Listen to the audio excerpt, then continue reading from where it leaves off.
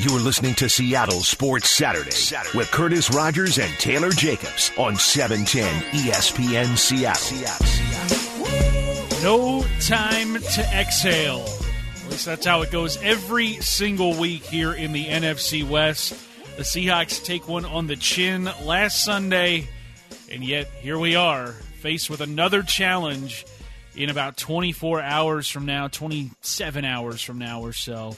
I'm Curtis Rogers. This is Seattle Sports Saturday. Taylor Jacobs, he'll be with us in just a matter of moments. But the Seahawks with another huge challenge awaiting them on Sunday, one that will have a different feel to it, I guess, than compared to last season against the 49ers. Everybody knew the 49ers were the team to beat in the NFC West. Right now, though, they find themselves in last place, but last place in the NFC West is not last place in any other division. In fact, last place in the NFC West this year could still get you into the playoffs. The 49ers, they're at 4-3. The Seahawks at 5-1 atop the NFC West. But those pesky San Francisco 49ers, they've won 2 straight and now may be gaining a little bit of momentum here. But the Seahawks, they've got the best quarterback in the NFL. They've got the best offense in the NFL.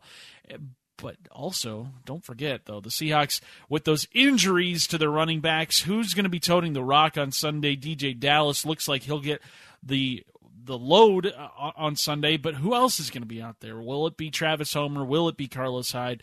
Heck, will it be Chris Carson? He participated in yesterday's practice. It could be any of those guys. Also, today, it's Halloween, so things are going to get a little weird. That's just kind of how it goes. But hopefully, things don't get too weird. And then, coming up at 10:30 today, we have got one of the best people in the world. One of your favorites, one of our favorites, the Graz. He's going to be stopping by. We'll get into some 49ers talk with him as the Seahawks look to remain atop the NFC West for at least another week here. But also this week, there was a huge trade the Seahawks swung. We won't see Carlos Dunlap out on the field on Sunday, but we will next Sunday against the Buffalo Bills. How will that trade influence Seattle's decision-making as the trade deadline is now just a couple of days away? It's Tuesday. It's Election Day. That is when the NFL's trade deadline will happen. But we've got so much to get to within these next 2 hours here on the Seattle Sports Saturday. And, I mean, yeah, this show is entitled Seattle Sports Saturday, but it's really the whole day here on 710 ESPN Seattle. You had just heard John Clayton taking your phone calls from 8 to 10. Coming up after this, we've got the golf show with Jim Moore and Sean Crew. And then later on, you will hear Cougar Football Saturday with Jessamine McIntyre and Matt Chazanow, Alex Brink. And then we've got the Huddle. We've got Hawks Live as well. So much to get to. And I think we've got Taylor Jacobs ready to go. Is that correct, Taylor? Greetings, Earthlings. Can you hear me? Oh, we can hear you. Sorry, I'm on. We can definitely hear you. On a weird connection here for a little bit. Having some tech issues, but that's okay. We're powering through, finding a way. It's Saturday. We got to bring you the content. And I'm excited to talk about this upcoming 49ers matchup. College football is coming back here to the state of Washington soon. It's a big time to be a sports fan here in the Northwest, Curtis. It definitely is. And let's not waste any more time. Let's get to the 10 o'clock's Big Three. Number 1. Well, like I mentioned, the Seahawks and 49ers will do battle on Sunday, but there's going to be some notable Warriors not on the field for both sides of these two teams. Shaquille Griffin officially ruled out. Carlos Hyde, Mike Iupati, Ugo Amadi, all listed as doubtful, so most likely that we won't be seeing those three guys on Sunday. Chris Carson, however, and Travis Homer, both on the questionable list, along with Benson Mayowa, Jamal Adams, and Ryan Neal. So a bit of good news for the secondary there. And you might be seeing some of the familiar running backs other than DJ Dallas in the backfield, hopefully on Sunday. But on the 49ers side, it's not all great there either. Wide receiver Deebo Samuel and running back Jeffrey Wilson both out. Richie James, Jaquiski Tart, and Quan Alexander are all doubtful. Jimmy Ward and Kentavious Street all questionable for San Fran. So what injuries will play the biggest impact on Sunday? We're going to dive into that next at 10:15. Number 2. Well, we're a handful of days away from the NFL trade deadline, and you can't knock the Seahawks for trying to improve their pass rush. Seattle earlier this week shelled out a 2021 7th-round pick and B.J. Finney for Cincinnati's veteran pass rusher Carlos Dunlap. Dunlap has spent all of his previous 11 seasons in the NFL with the Bengals, but saw his playing time take a significant dip in 2020 as the team attempts to rebuild. Now, John Schneider, Seahawks general manager, he acquired that 7th-round pick that was sent to Cincy in the Quandre Diggs trade a year ago.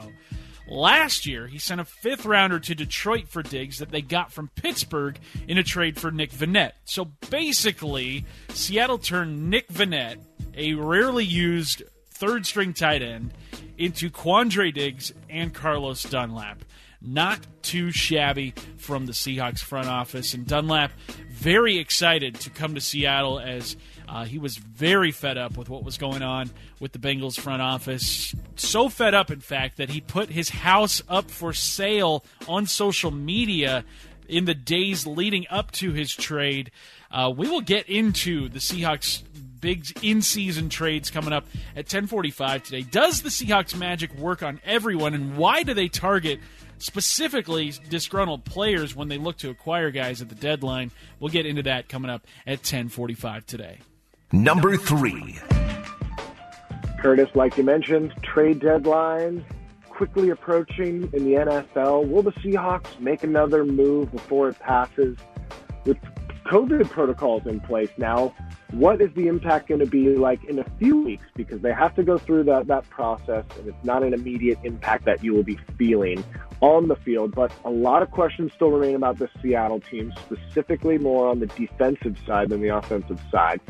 But time's ticking down and the players that they could be targeting are also quickly disappearing, which Everson Griffin on his way to Detroit to be playing there for the Lions in the NFC North. And that's one option again, but a couple options still out there.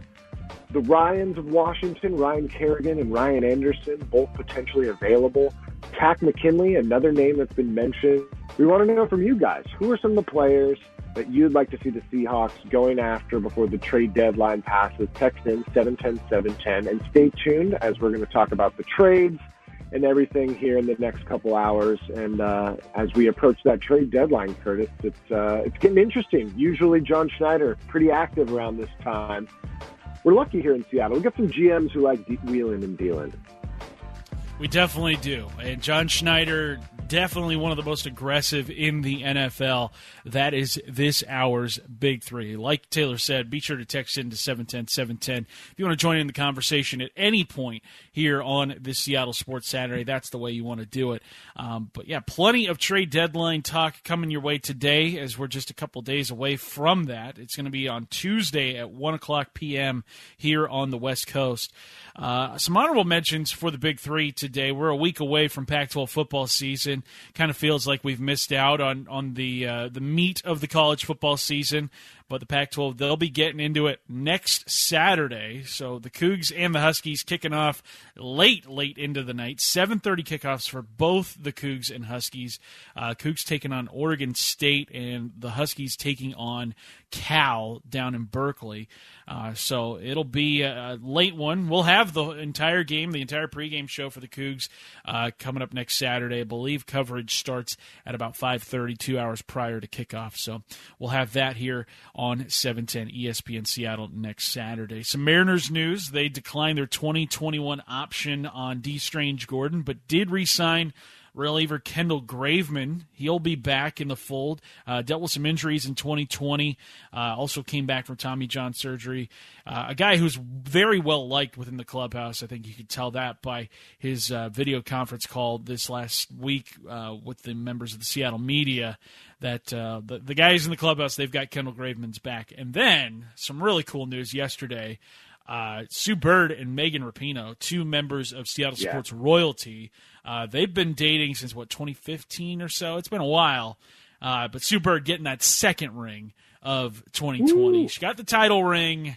Now she's got the engagement ring. So shout out to those two lovebirds. Always, Seattle Sports royalty. I see what you did there. Lovebirds? Hey, Sue Bird. Yeah, exactly. That's how it always goes around here. But yeah, if you want to join in on the conversation, text into the Vizzy Hard Seltzer text line 710-710. But coming up in this hour, like I said, we got the Graz coming your way at 10:30. We've got looking at just all the in-season trades the Seahawks have made. Where does Carlos Dunlap fit into all of this? That's coming your way. But up next, which injury will have the biggest impact on Sunday? We talked that right here on Seattle Sports Saturday. Seattle Sports Saturdays with Curtis Rogers and Taylor Jacobs. On 710 ESPN Seattle. Who among us didn't find themselves on this week's Seahawks injury report? I mean, it was about 30 pages deep, or so it felt like. This is Seattle Sports Saturday. I'm Curtis Rogers, joined by Taylor Jacobs. But looking at this Seahawks injury report this week, there are so many key players to what's going to be going down here on Sunday. Taylor, when you look at what each of these guys normally bring to the table, which one do you think is going to have the biggest impact on how the Seahawks fare tomorrow? That's a great question, Curtis. I'm probably going to say if Chris Carson can't go, I'm going to have to go with Chris Carson, just because you need to establish that run against San Francisco. And if you can't do that, then you're going to be in a world of trouble. They're going to be able to get after Russell. You know, this is a defensive front that has still some terror on it. And for me, establishing that run has been so crucial to this offense and letting Russ cook. So initially, I'm going to go Chris Carson on looking at this list. But, man, I think we can go through each one and make a case for each one of these guys to be one of the biggest impacts felt on Sunday. Yeah, I think for me, when I look at the players that are listed on this injury report and just what they bring to the Seahawks, to me, I think if Jamal Adams can't go for Seattle, I think that is going to have a huge impact because of how involved San Francisco gets George Kittle into their offense. That is somebody that if Kittle gets going, watch out, because all of a sudden San Francisco now has the ability to throw in addition to that run game that, you know, no matter who it is that they have at running back, it seems like they're able to get 100 yards. Just look at it last week. No Raheem Mostert. He was placed on IR. He's going to be out for 3 weeks or so. But last week they got Jeff Wilson Jr., who no one had really ever heard of, and he gets 3 touchdowns, over 100 yards against that New England defense. Kyle Shanahan is just somebody that can scheme really anything out of thin air on offense. And so for the Seahawks, a team that has struggled so much defensively in 2020, any sort of game that is average by NFL standards is a pretty dominant effort by the Seahawks. And I think Jamal Adams is a huge reason for that, because he's missed, 3 straight games now. He still leads the team in sacks, and he's a member of your secondary. This is not somebody that is, lining up in a 3-point stance, just putting his hand into the ground ready to rush the quarterback. This is somebody that, is asked to blitz every now and then, but when he does, he's very successful. But also his ability to drop back into coverage and just, be that center fielder for the Seahawks. I think if he can't go, then, I wonder how effective this defense is going to be, especially with no Shaquille Griffin, potentially no Ryan Neal either.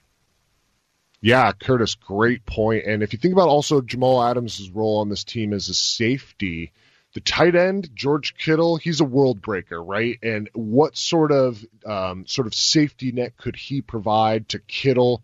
And we know the Seahawks' track record with tight ends and what they've been able to do to this team specifically. So, yeah, you're right. Another addition or another sort of fact to build the case for Jamal Adams is just they're going to need him to help stop George Kittle because he's such a dominant receiver. When he gets out into some open space, he can block. So he's one of those guys you need to help sort of null out of this game. And Jamal Adams is one of those big guys who can help contribute to that. But you mentioned Shaquille Griffin. He's been so steady this season, Curtis. What do you think it's going to look like without Shaquille Griffin's over there really being that sort of solid, reliable DB? Well, I think Shaquille Griffin's absence is going to be – I think it's going to be felt as well, because who's your number one cornerback without him? Do you put Quentin Dunbar there? He appeared on the injury list this week. Is it Trey Flowers, who, I got to be honest, don't feel very comfortable about him being the number one cornerback, but – Brandon Ayuk is the number one receiver for the 49ers.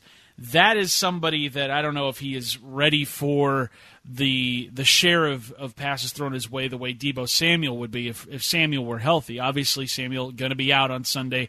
He's been dealing with a hamstring injury this week that he suffered against the Patriots. To me, that cornerback spot is going to be so I think tenuous, because Shaquille Griffin, you just kind of pencil him into the lineup each week, don't really worry about him so much.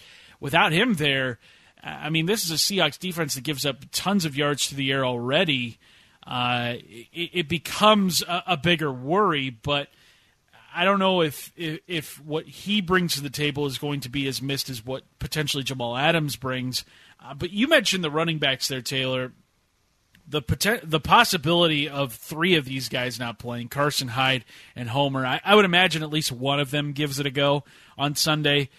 But DJ Dallas is clearly going to be the starting running back just because he's the healthiest of the four that are on the roster right now.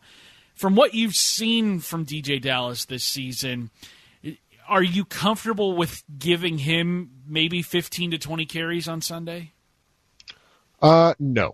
Definitely not. If I'm being honest, I'd rather even go maybe get Marshawn from the Beast Mode store down there in Soda and see what he's up to just sort of alleviate some of those carries and some of that load off of DJ Dallas, because as the bell cow right now, I don't think he's it, and I just think he's still really raw as far as his talent goes, so I would be stressing if I'm the Seahawks. It's wild how at the beginning of this year, and even a couple weeks ago, you looked at this running back group and you're like, they're solid. They're deep, even with Carlos Hyde. They have enough. Homer, all backing up Chris Carson.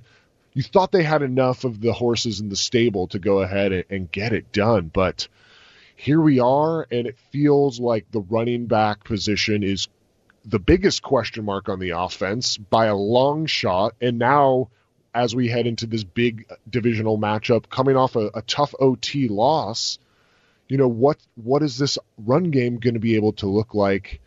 Will they have to get Russell involved? Will they have to get some of the wide receivers involved? Are they going to get creative in some of the play calls there without a true running back that they can rely on? Because if it's me right now, I'm trying to get DK Metcalf and Tyler Lockett out on those bubble screen space passes and trying to use those as the run game, because I'm nervous, Curtis. I'm very nervous.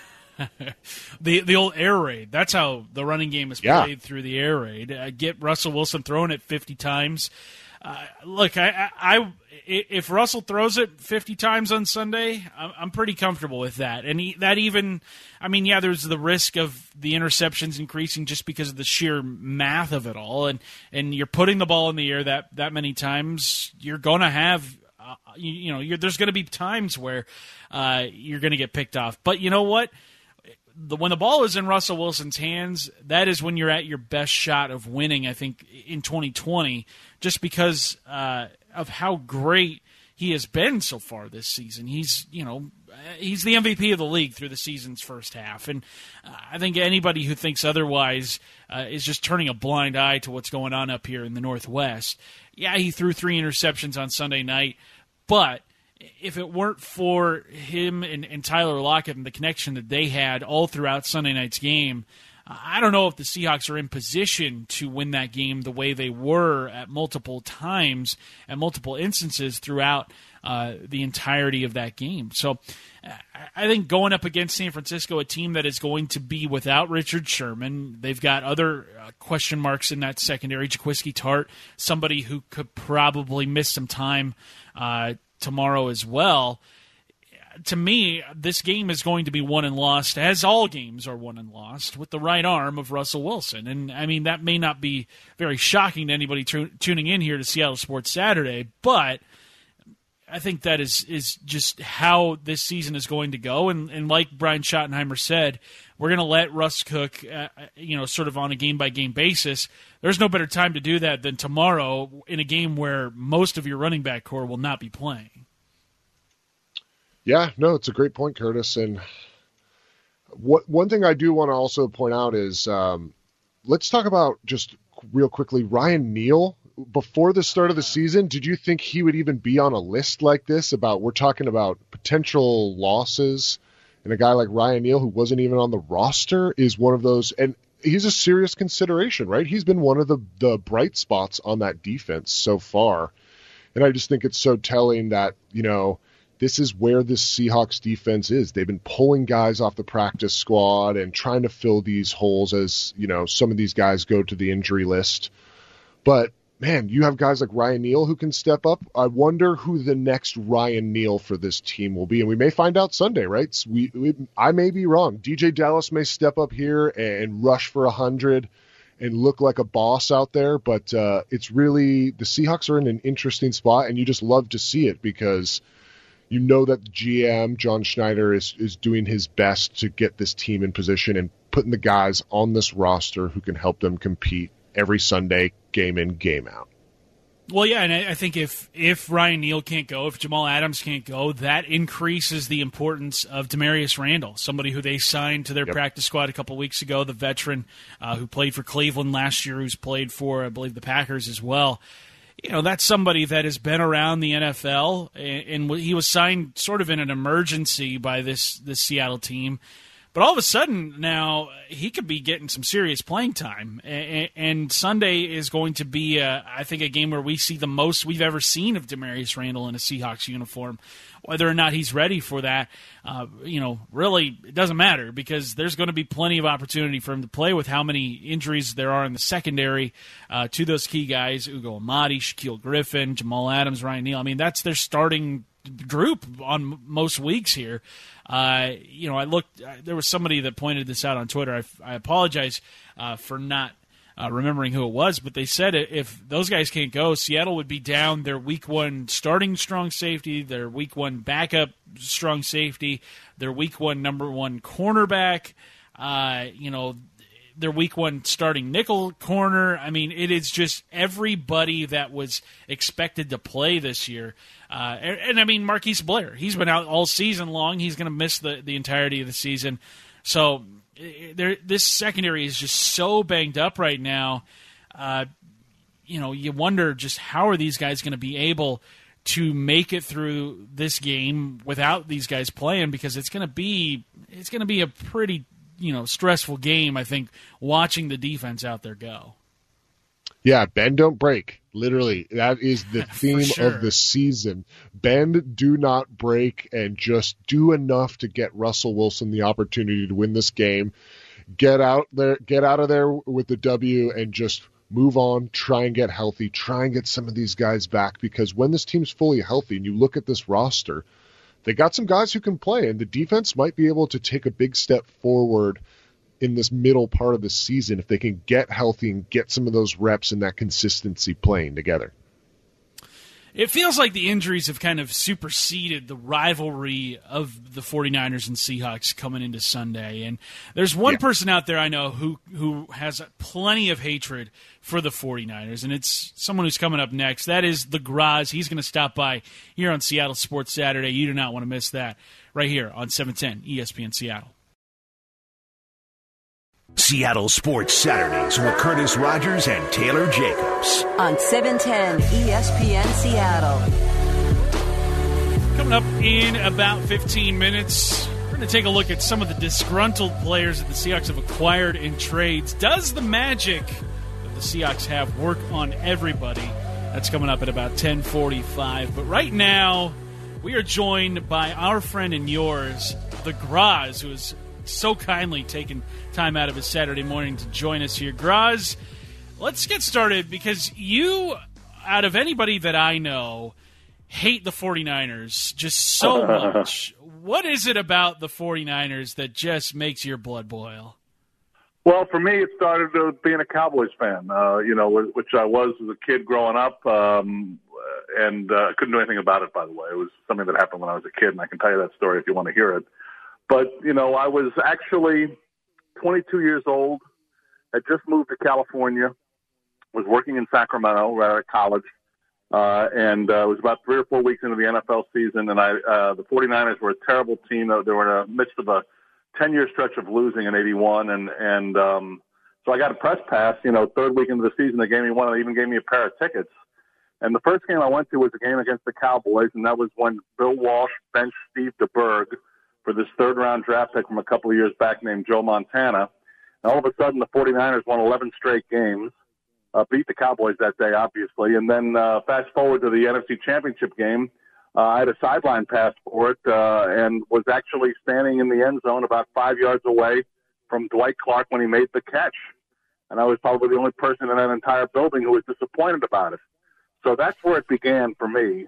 I had my revenge a couple of years later when Dallas beat San Francisco in a playoff game there. And I remember when the Seahawks joined the NFC West, I kept saying to my old partner on the air that, Seahawks fans, you're going to find there's nothing more satisfying than hating the 49ers. And it took a few years, took the Rams being good until the 49ers got good again and Jim Harbaugh, and then everyone kind of experienced what I've always experienced. And I stand by my statement. There's nothing better than hating the 49ers. You are absolutely right about that, Graz. I don't think there's been a rivalry that Seahawks fans have enjoyed more over the course of the franchise's history than going up against the 49ers. Because the old AFC West rivalries, obviously there was hate for the Raiders and the Broncos especially, but it never felt like the hate was reciprocated by those teams towards Seattle. Exactly, Curtis. They were one way. The Elway chant was a cool thing in the Kingdome, but you're totally right. The Raiders and Broncos were bigger rivals for each other. But I remember my feeling when this one really hit was when they changed the color scheme of the BART, the Bay Area Rapid Transit trains. Remember that? And they changed it to Seahawks colors, and they went nuts down in San Francisco. And that was really the first time that I felt like a pro sports team of any stripe, truly had a rivalry going because, the 49ers were upset at the San Francisco people were upset at the color scheme. So I agree with you completely. This was one that was reciprocated. It was Harbaugh versus Carroll, so you had a little something extra special. And, of course, they played games that were worth it. Graz, this week the Seahawks make the move to get Carlos Dunlap. He won't be playing on Sunday. He'll be playing next Sunday, though, against the Bills. But we kind of noticed that it follows a trend of John Schneider and Pete Carroll targeting players that are disgruntled in their current situations. Dunlap, Jamal Adams, Quandre Diggs, last year Jadeveon Clowney, guys like that who, may be butting heads with their organization, and the Seahawks are taking a flyer on him. Why do you think John Schneider and Pete Carroll specifically go after guys that are clearly unhappy with their current digs? I think you're talking about Pete Carroll driving this as much as John Schneider goes out and gets the guys. But Pete Carroll, from a day-to-day basis, the general manager and players have very little contact, very little. It's they meet them when they come in probably, and meet them when they're cutting them on the way out. Otherwise, the entire relationship is about the head coach. And Pete Carroll, as we know, has complete and utter faith in his ability to communicate. He has just an unwavering faith in his ability to communicate what he wants to communicate to players. So he looks for certain characteristics, just of whether or not a guy will play hard or not, and lets the rest take care of itself. He knows that he can handle any personality that comes down the pike, and for the most part, he has been correct. There have been very few examples of guys, there's some guys took chances on that didn't work, but rarely is it because they didn't get along with Pete Carroll. So it's in my book, it's 100% Pete Carroll. And look, it's remarkable that there's nothing to compare to him.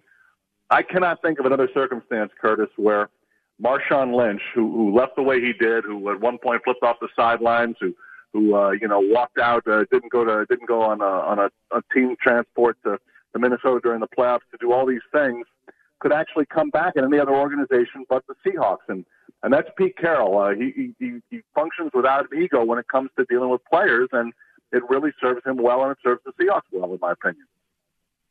not only come back, but come back and get a hero's welcome, too. I mean, just seeing the contrast between how Marshawn left the organization a couple of years ago and then what happened last year. I mean, it was night and day, and, you don't get that in any other organization, I feel like, in the NFL. And I think it's also kind of why there are some Seahawks fans that hold out hope that maybe somebody like Earl Thomas can come back later on. That's another guy disgruntled with what he was doing in Baltimore. So who knows how that's going to go. Graz, it's college football season, but it doesn't feel like it here in the West Coast. The Pac-12 missing out on the majority of the college football season. Next week is when it gets going. I want to know from you, what has been your interest level in this college football season, and do you feel as though it's hard to get invested because there's nothing else going on out here on the West Coast?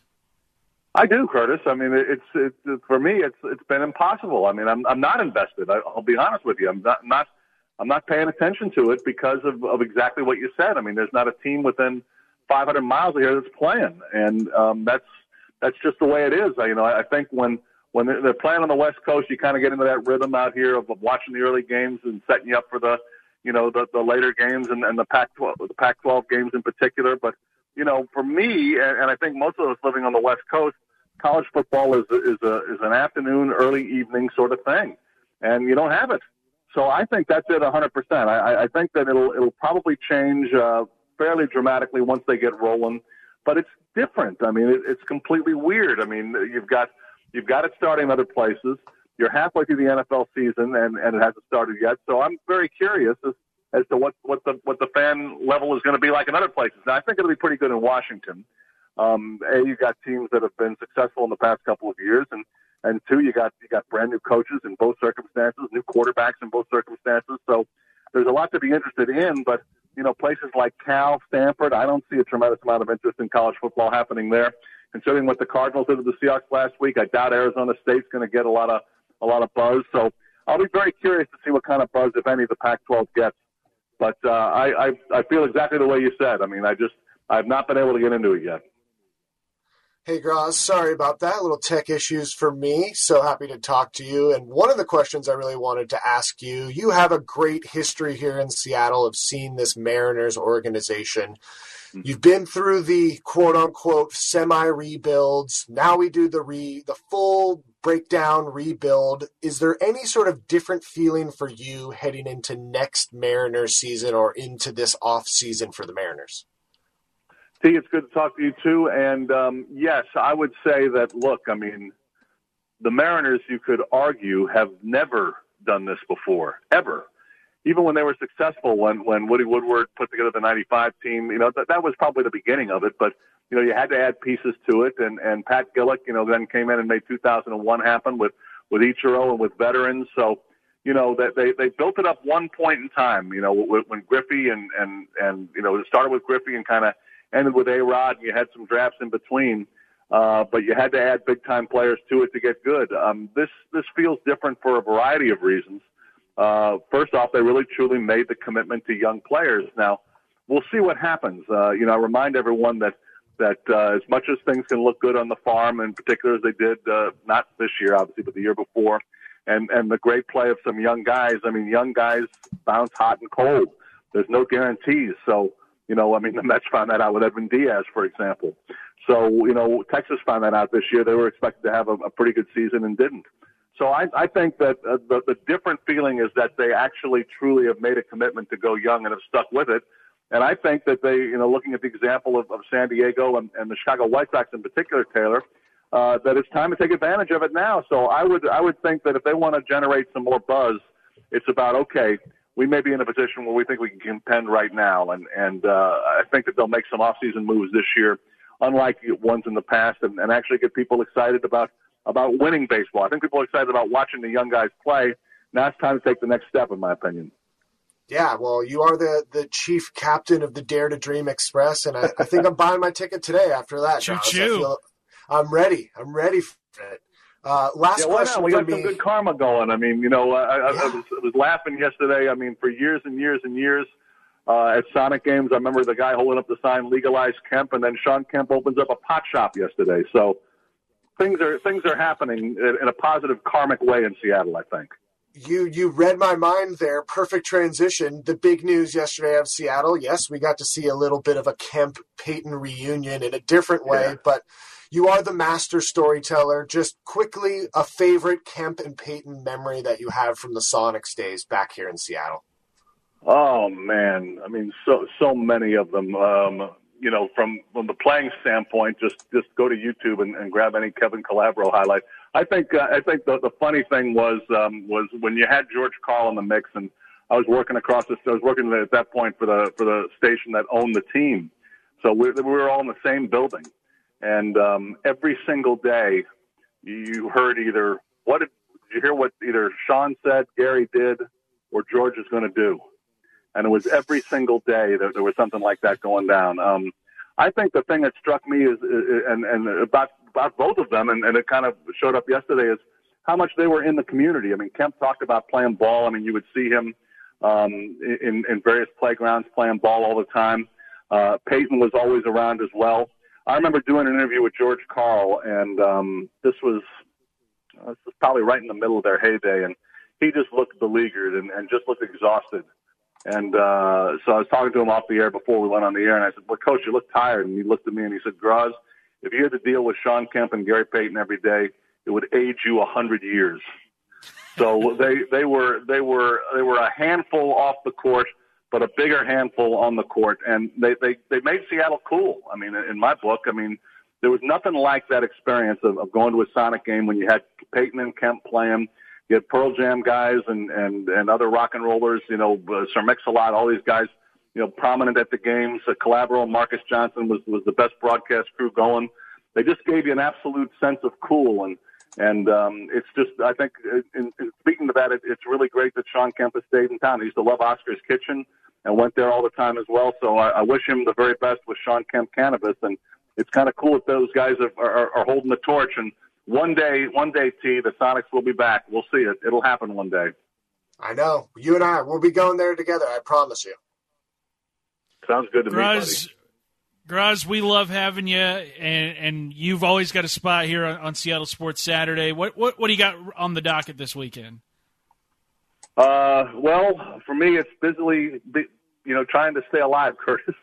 Socially distancing, going for walks, avoiding people, doing all the crazy stuff that 2020's had to do, and then mourning the death of Sean Connery. My God, this year won't end, will it? It will not. Yeah, rest in peace to Sir Sean Connery, the greatest James Bond, if you ask me. Graz, but I'll do you've this always got a spot. You guys like, man. It was a lot of fun.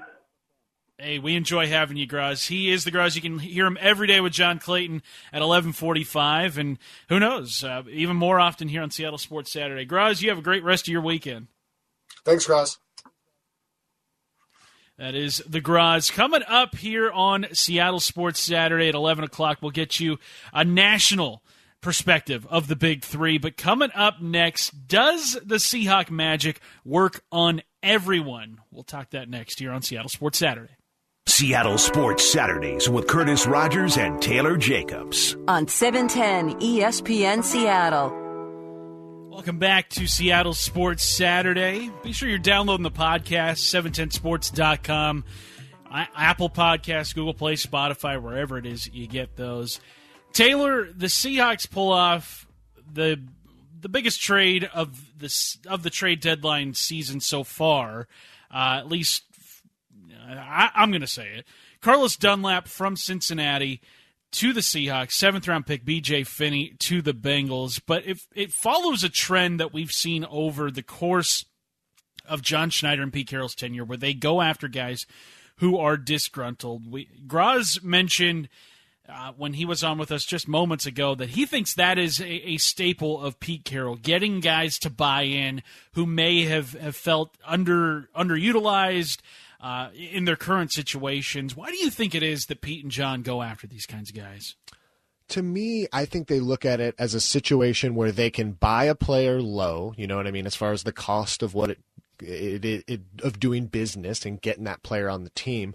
But I also think they believe in their system, right? That they truly believe that under Pete's guidance and his system that players can come in there and truly find their best versions of themselves, right? That they can truly express themselves, like the famous NWA song, and come to Seattle and be who they want to be, right? And find the exact role that they should be playing in. So, and I think it comes from their track record of taking some guys in and, some with issues on the field or off the field, and being able to turn them into productive members of the team. And not only that, some of them productive members of just society in general, and that Pete can truly shape some of these people. And I think some of that comes from his college experience, that he loves to shape some of these people from young men into true adults.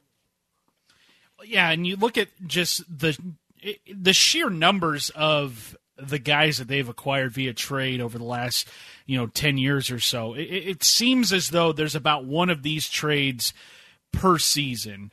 In 2020, it's been two guys. It's been Carlos Dunlap just a couple days ago, and then it was Jamal Adams back during the summer. And as we know, and as many people around the NFL know, Jamal Adams was trying to do everything possible to get out of the Jets organization, and he succeeded. And I don't think anybody's blaming him now for how he handled himself to leave the Jets organization, because holy cow, what an absolute, I would call it a dumpster fire, but that would be insulting to dumpster fires with how bad the Jets have been so far this season. But just looking at some of these players, and I think Paul Gallant, he also wrote about this on 710sports.com. Make sure you're checking that out too. Just looking at a case-by-case example of some of these players who were unhappy with their current situations, the Seahawks pick them up, and how they turned out. Let's look at the Jamal Adams trade right now, Taylor. I think that one has worked out so far so good. Now, once Jamal Adams is doing his contract negotiations, I think then we'll see whether or not that trade has actually helped out the Seahawks in a big way. But I think so far it's been a really good move by the Seahawks. Yeah, and he just feels like one of those Seattle guys, right? He's wearing his helmet while he's watching the game at home. He's tweeting. He's amped up. He loves Pete. You can just tell he's almost been reinvented by coming to Seattle, and he's found a new version of himself, which is wild to think, because Jamal Adams is the best players defensively in the NFL in his short career. So to reinvent yourself and to be that level of a player, I think the sky is the limit. I think you're totally right in saying, let's see what the contract is like. But to me, I already feel like when he comes back this year, he's going to contribute. You've already seen him contribute with a few sacks. He's one of those players that when they acquired him, he excited me. When I saw him in person, he excited me. When I see him on social media, he excites me. He has that feeling. I don't think I've felt this excited about a Seahawk player individually since Marshawn Lynch, and just the connection and the energy. I just am truly drawn to Jamal Adams, and I can't wait to see what else he can do on the football field. Yeah, I think you said it perfectly. That energy that he brings, it's in every facet of who he is. And it's not just who he is on the field, but every time he speaks, you can tell he, is speaking from the heart. And every time he posts on social media, he's hyping up his guys. He's hyping up Russell Wilson. He's hyping up DK. He has just been a breath of fresh air ever since coming to the Seahawks organization. And there were plenty of people who were worried about who he would be or what he would bring to the Seahawks organization. And I don't think anybody has had any sort of problem with what Jamal Adams has been in Seattle. And I think that was a clear case of somebody in need of a change of scenery. Another example is somebody else in that secondary. That'd be Quandre Diggs, who also has a very fire social media presence as well. Yeah. Detroit, a god-awful organization. Matt Patricia, just somebody that is, I feel like, kind of playing out the string there. Quandre Diggs comes over. He becomes a member of not just the Seahawks, but the Seahawks community. He's somebody that has loved his time here in Seattle. Some other examples, though. Let's look at some examples that may or may not have panned out for the Seahawks. Jadeveon Clowney, who was disgruntled in Houston. He comes over. and plays, 13 games a year ago, but doesn't re-sign with the Seahawks. How would you grade that trade ultimately made by the Seahawks? I think it's a C, right? I think it was good value. You were able to, not give up too much to take the risk to bring him in, knowing that he might not re-sign there, right? Knowing that it might be a rent-a-player. But he didn't necessarily put up those crazy stats. His impact was more, it was more visual, right? You had to watch him on the field to see his sort of impact. And then eventually he signs elsewhere. It just felt like if I had to pick yes or no, did the magic work on Clowney? I'm going to say no, because I think he would still be here. I think he would have found a way to stay and to get it done, to be a part of this, the playoff run and potentially a Super Bowl run here in Seattle. So I wouldn't necessarily be mad at that trade if they went back in time and did it again, even knowing what we know now. But I'd say if the magic worked on converting him to Pete-ism, I'd say no. Well, and then the 206 brings this up before we go. They say, I think the disgruntled player trend started with Marshawn Lynch. Yes. I think it starts and ends with Marshawn. I mean, I think he's the greatest example, not just really in Seahawks history, but maybe in NFL history. This was somebody that was definitely on the outs in Buffalo. He comes over to Seattle and puts together, in my mind, a Hall of Fame career. Somebody that is definitely worthy of a spot in Canton, and was the straw that stirred Seattle offensively through the best years of this franchise.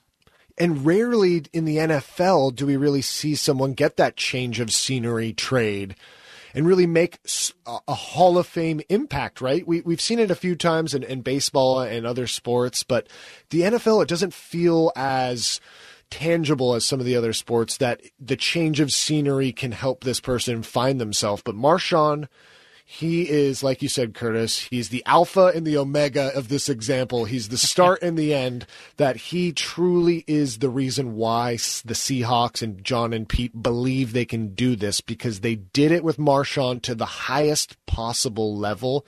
And he may have a Hall of Fame career because of those two guys and what they were able to do to get him to Seattle. So Marshawn is the example. He is the magic man. He is everything. I miss him. Can they just sign him again, just so I can just be weirdly excited about an old running back in the backfield? Not out of the realm of possibility. Coming up in the next hour, we take a trip around the league, look at some of the biggest headlines heading into Week 8. But before we do that, we'll get you the 11 o'clock hour's Big Three right here on Seattle Sports Saturday.